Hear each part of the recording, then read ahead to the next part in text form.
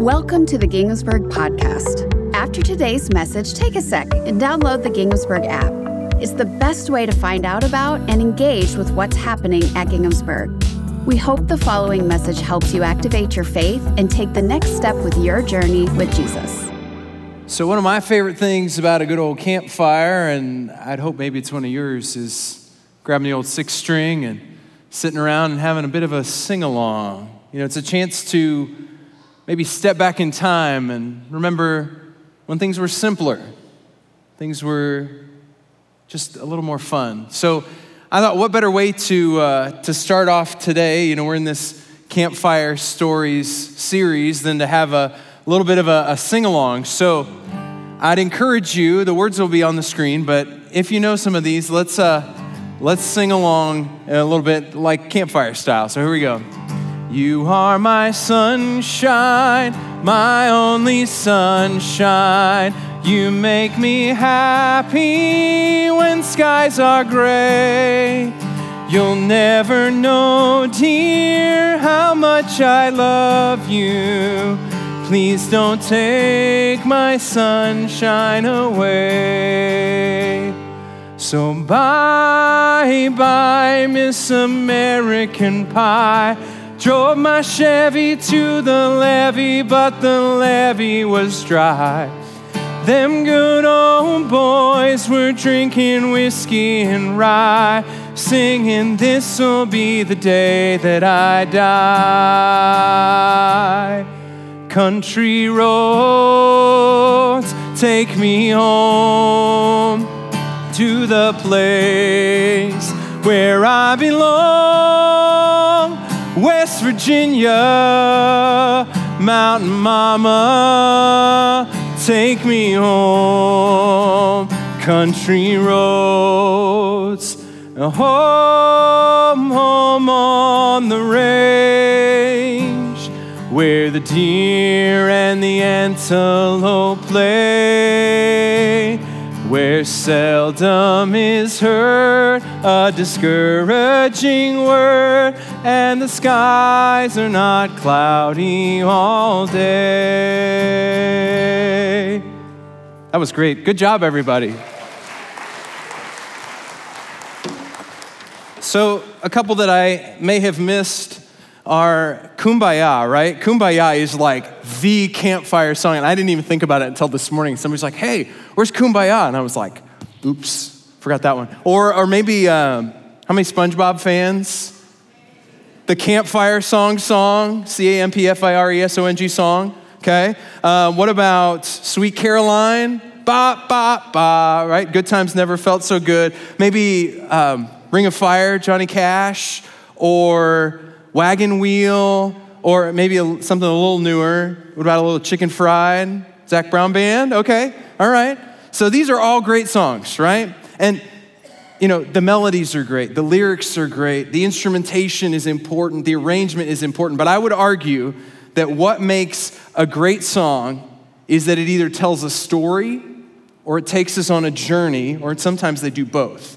Now, whatever your take on country music, whether you love it or you can't stand it, I think we can all agree that those songwriters, they know how to tell a story.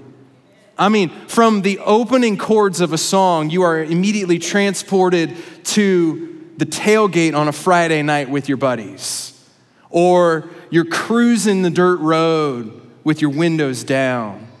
Or maybe you're watching the sunset with your feet in the sand with your favorite girl or your favorite guy. Sounds just about perfect. But you got to remember, we're talking about country music. So for just as many of these incredible, awesome songs, there are just as many where everything just falls apart, right? Your dog dies. Your truck gets stolen. Your significant other leaves. You lose your job. The list goes on and on and on. And today's campfire story centers on the life of a man who we could say lived the best country song ever written. And when I say the best, I really mean the worst. Because as you'll see, it's pretty bad. This man's name is Job, and here's what the Bible says about Job. In the land of Uz, there lived a man whose name was Job. This man was blameless and upright. He feared God and he shunned evil. He had 7 sons and 3 daughters. He owned 7,000 sheep, 3,000 camels, 500 yoke of oxen, and 500 donkeys. And he had a large number of servants. He was the greatest man among all the people of the East. So Job was blameless and upright. He was wealthy.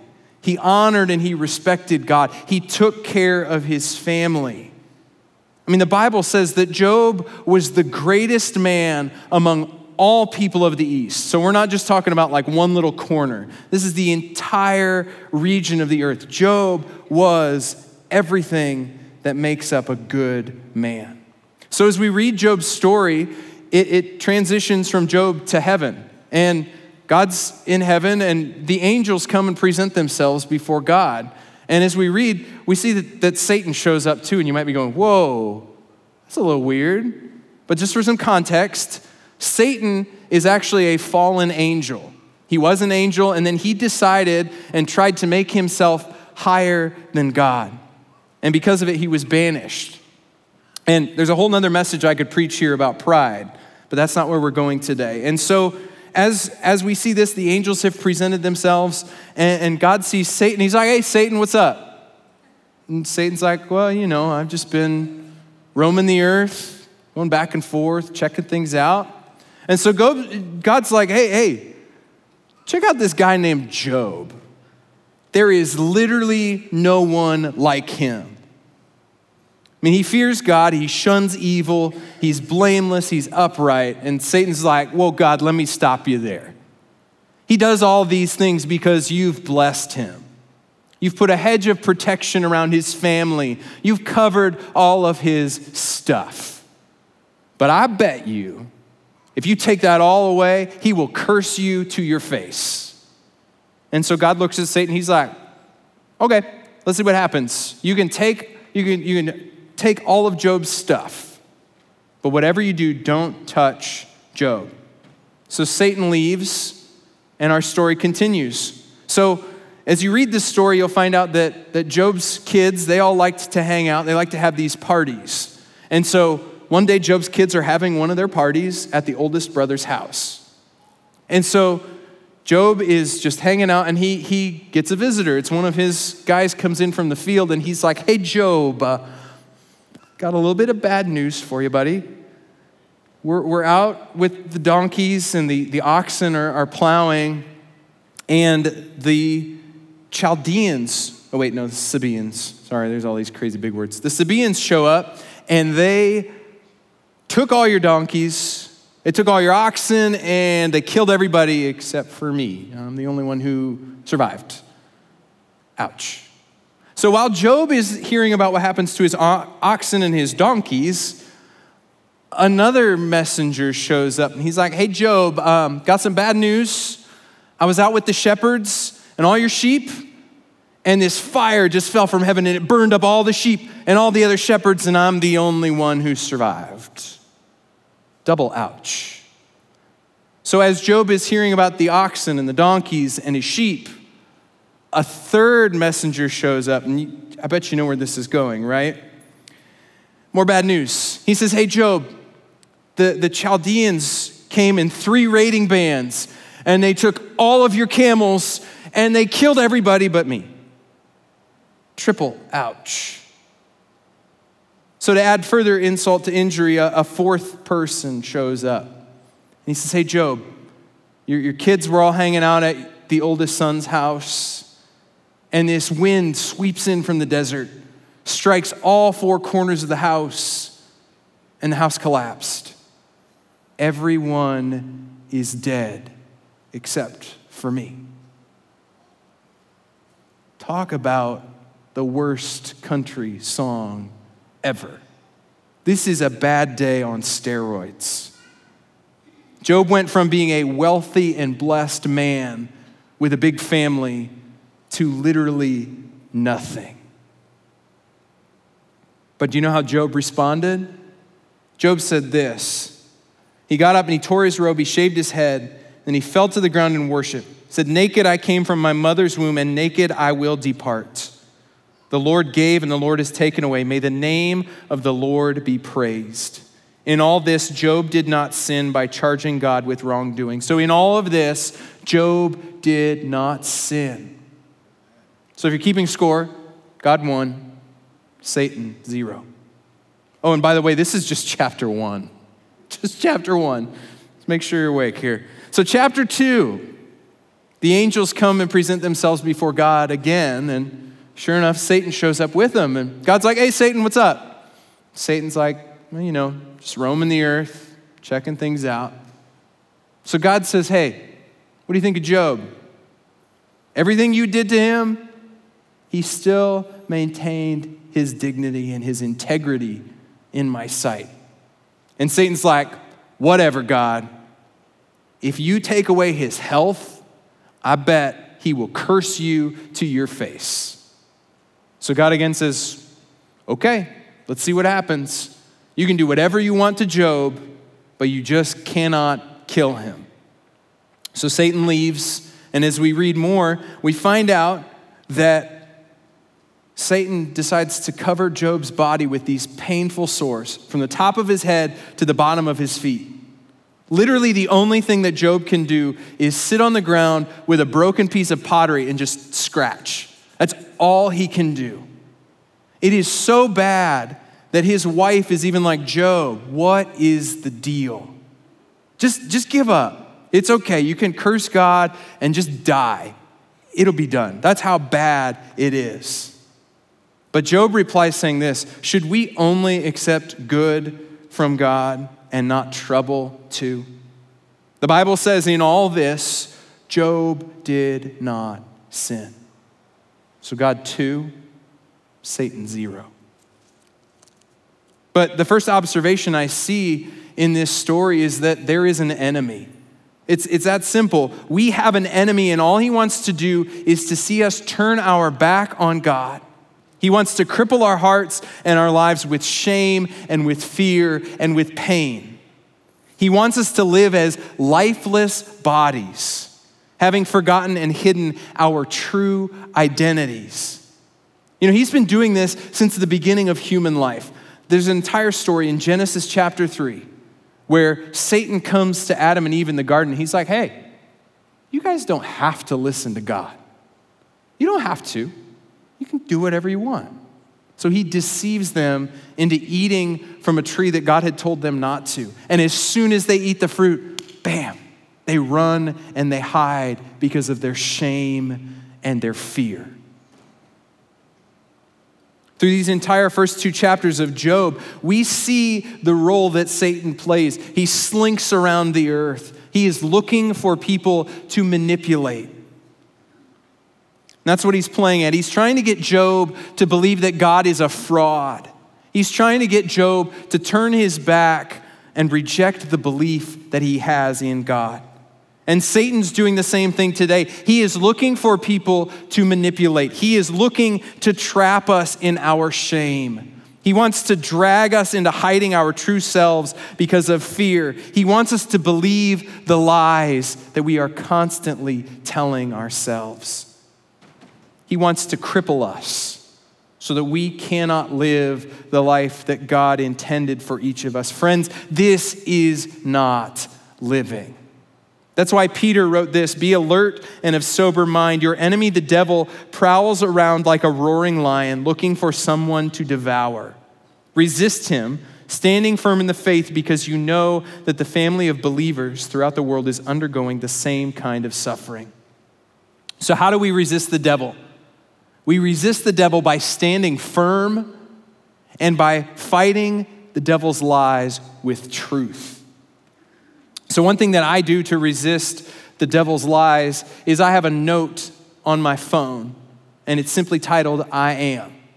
So when I'm having one of those days, and you know exactly what I'm talking about, where I listen too much to the lies, and they start swirling in my head, and I start going to a place where I don't want to be, I open my phone, I open that note, and I start repeating these statements to myself. I say, I am John. I am a child of the living God. I am saved by the blood of Jesus Christ. I am empowered by the Holy Spirit. I am Chelsea's husband. I am Maggie's daddy. I am deeply loved. I am hopeful. I am an image bearer of Christ. And friends, when we give our headspace to the truth, there is no space for the lies in our heads and in our hearts. We can focus on Christ, and we can live who and how we were created to be. So as Job's story continues, we find out that he's not alone as he's trying to pick up the pieces of everything he's been through. The Bible says Job's 3 friends, Eliphaz, Bildad, and Zophar, heard about all the troubles that had come upon him. They set out from their homes. They met together by agreement to go and sympathize with him and comfort him. When they saw him from a distance, they could hardly recognize him. They began to weep aloud. They tore their robes, and they sprinkled dust on their heads. Then they sat on the ground with him for 7 days and 7 nights. No one said a word because they saw how great his suffering was. I mean, these must have been some great friends. They left their homes, they left their families, they left their jobs. They just packed up and they went to be with Job. They mourned his losses. And they simply sat with him for a week. They didn't allow Job to be alone. They didn't say anything at first because sometimes your presence is enough. The truth of the matter is that we all need friends. We need friends. We can't travel this road alone. We were created for community. God knew from the beginning that we are better when we are together. We are better when we are engaged in community. Why do you think there's so many scriptures which talk about community? It's because we need each other. Dr. Martin Luther King Jr. once said, "In the end, we will remember not the words of our enemies, but the silence of our friends." Just like Job, we need friends who will support us through our pain and simply be with us. We need friends who will walk with us through thick and thin. We need friends who will encourage us when we are struggling. We need friends who will celebrate the victories with us, whether they are great or whether they are small, no matter. We all need people who will call simply to check in on you, to make sure you're okay, to tell you that you're loved, and most importantly, remind you that you are not alone. Job had friends like this. King David had friends like this. Jesus had friends like this. If you have friends like this, I want to encourage you today, take a moment and call them. Don't just text them, call them. Tell them how grateful you are for them. So over the next 36 chapters of the book of Job, we find a conversation between Job and his friends. You know, they've been sitting here for a week with him and they're like, okay, we got to figure out what's going on, right? So for as great as good friends are, we all know that sometimes they have some really crazy ideas and give us really bad advice. That's what we see right here from Job's friends. They are convinced that Job did something wrong. They are convinced that it's Job's fault that everything that happened. And yet, every time Job responds and defends his integrity and his innocence, he laments, he mourns, he asks the hard questions. But no matter how many times he's told to curse God, Job refuses. Job holds fast to who God is, and he never loses hope. Job eventually asks God to answer his prayer and just tell him what is going on. So we hear one final speech from another friend, and then God does exactly what Job asks. The Bible says, "Then the Lord spoke to Job out of the storm." So God meets Job right where he is, in the middle of his pain, in the middle of his questions, in the middle of the storm. And God responds directly to what Job has asked. God's response is a series of questions which reminds Job, and us in turn as the reader, that God is far more powerful than what any human mind or heart can understand. But yet, God is present. God is mindful. God is engaged. And most importantly, God is at work. So through the entire story of Job, what I want you to see today is that there is a purpose in suffering. Our suffering is never in vain. Our pain is never wasted. Our hardship is meant to lead us to God. So after God speaks to Job, Job catches on to what God is doing. And Job responds, as he did in chapter 1, with humility. And he says this, I know you can do all things. No purpose of yours can be thwarted. Surely I spoke of things I did not understand, things too wonderful for me to know. But catch this, my ears had heard of you, but now my eyes have seen you. Before Job's trials and his pain, he had only heard of God, but because of his suffering, he now declares that he has seen God. Friends, it is in our suffering where we see God. It is in our suffering where we meet God. He is nearest to us when we hurt the most. God has not forsaken you. God has not left you alone. God is with you. This is why no matter what, no matter how difficult your situation is, no matter how dark the night is, no matter how far away you feel from solid ground, no matter how strong the storm is, no matter how painful your situation, do not lose hope. Please don't lose hope. Do not give up. So one of the most well-known verses from Job's entire story comes from chapter 13. And he declares this, though he slay me, yet will I hope in him. So Job's hope in God is so secure. He says, even if this whole ordeal kills me, I will still trust in God. As long as we still have hope, it means that we have something to hold on to. We have something to live for.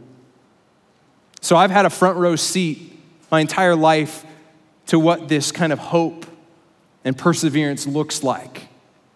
My dad is a now retired ordained elder in the United Methodist Church, but he has not served in full-time ministry in over 30 years. The year that I was born, my dad was diagnosed with a rare heart condition. And at the time, about all that was known about it was that it caused sudden and unexpected deaths in athletes. My dad's cardiologist at one point told him, every time you get up and preach a sermon, you are shortening your life. So at 36 years old, I can count on one hand the number of sermons I heard my dad preach. When we moved to the family farm 30 years ago, my dad wasn't sure how many years he would even have to live. Now, thankfully, through improvements in medicine and technology and knowledge about my dad's condition, he's been able to live a relatively stable and healthy life. He has occasional spells of atrial fibrillation, which can be remedied with either rest or brief outpatient procedures in the hospital. But over the past year or so, my dad has really struggled. My dad's health has taken a turn. The AFib returned more frequently. My dad's energy dropped. He was not able to live at the pace that he would have liked. So following an emergency room visit in January where a doctor said, you need surgery, my parents were able to get a referral at the Cleveland Clinic. So after a long day of appointments and meetings and blood draws and all kinds of tests, they met with the head of the department and they looked at my dad's heart function, which was the lowest it had been measured in years. They looked at possible treatment routes and landed on open heart surgery. So over Memorial Day weekend, our entire family, my brother and his family, my parents, our family, we gathered and spent the weekend together. And my parents were very open and upfront with us about what my dad has struggled through this past year. But as they shared with us everything, my dad picks up his Bible and he reads this. We are hard pressed on every side, but not crushed, perplexed, but not in despair, persecuted, but not abandoned, struck down, but not destroyed. We always carry around in our body the death of Jesus, so that the life of Jesus may also be revealed in our body. Therefore, we do not lose heart. Though outwardly we are wasting away, yet inwardly we are being renewed day by day. For our light and momentary troubles are achieving for us an eternal glory that far outweighs them all. So we fix our eyes not on what is seen, but on what is unseen, since what is seen is temporary, but what is unseen is eternal. So my parents have never given up their hope in Jesus. They know that my dad's suffering is temporary. They know that God is doing a greater work than what they can see at the present. They have truly lived out perseverance and hope and faith in the face of suffering. So my dad had his surgery 2 weeks ago. And as I gave him one last hug and I told him I loved him, I said, Dad, I will see you when you wake up. Still makes me emotional thinking about it.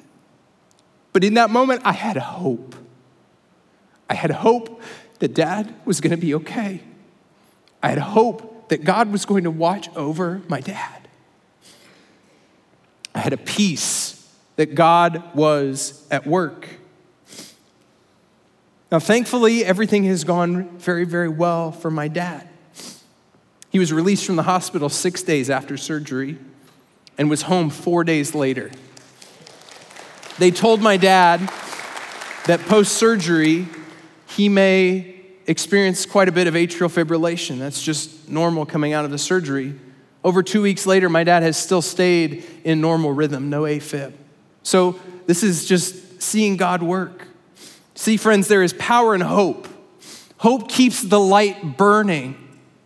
Hope reminds us that we are not alone. Hope reminds us that God is with us.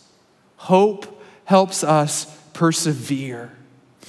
Now, centuries later, Job's story of perseverance and hope influenced an early generation of followers in Christ. In the book of James, it says, as you know, we count as blessed those who have persevered. You have heard of Job's perseverance. You have seen what the Lord finally brought about. The Lord is full of compassion and mercy. The Lord is full of compassion and mercy. That's what we're reminded of in Job's story. So you may be wondering, James says what the Lord brought about. What did the Lord bring about for Job? Well, remember, we've been talking about how Job's life is like a country song. So have you ever heard the joke, what happens when you play a country song backwards? Well, if you don't, Rascal Flatts also wrote a song about this a few years ago, and it says this. You get your house back, you get your dog back, you get your best friend Jack back, you get your truck back, your hair back, your wife back, your mind back, your life back. That's what you get when you play a country song backwards. So much like this song says, Job prays for his friends, and God not only restores what Job lost, but he doubles it. The Bible says that the Lord blessed Job even more in his later years than what he had prior. So Job had twice the number of sheep, twice the donkeys, twice the oxen, twice the camels. But even more important, it says that God granted Job 7 more sons, 3 more daughters. The last verse in Job says that Job lived to see his children and their children to the 4th generation. But friends, hear this. I am not promising that God will restore what you have lost because of your suffering. God is not the cosmic vending machine where we can put in our hope and we can put in our perseverance, and God's going to spit back out to us whatever we want. But I will tell you this: we will receive something even greater. We will see God. When we see God, we have our faith renewed and restored. When we see God, it restores our hope. And when we have hope, we have life. In Romans 5, Paul writes, "Therefore, since we have been justified through faith, we have peace with God through our Lord Jesus Christ, through whom we have gained access by faith into this grace in which we now stand. And we boast in the hope of the glory of God. Not only so, but we also glory in our sufferings, because we know that suffering produces perseverance, perseverance, character, and character, hope.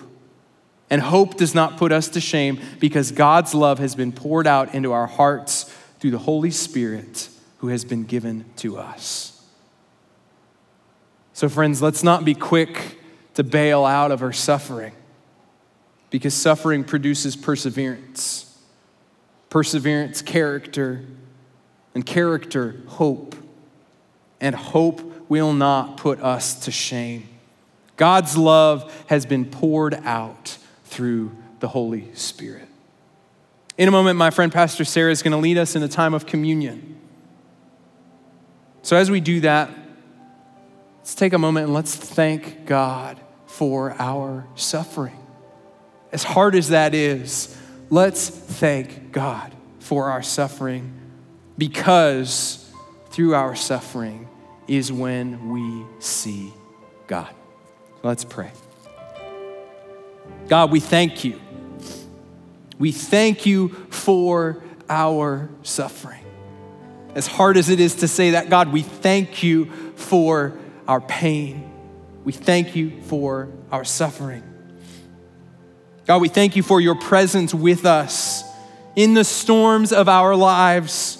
We thank you for showing yourself to us. Thank you for the hope that you give to each one of us. Thank you for never giving up on us, even when we want to give up. Thank you for bringing a purpose into our pain. God, today we ask that you would continue to be with us. Jesus, we ask for continued strength to stand firm against the enemy. Help us believe the truths and to push back against the lies. For those of us who feel alone, God, remind us that you are with us. Bring friends into our lives who will sit with us, who will remind us that we are loved and help pick us up along the way. Most of all, we ask for you to help us hold on to hope. Help us look to you as the light in the darkness. We have hope because of you. Thank you, Jesus. We love you. We pray all of this in Jesus' name. Amen.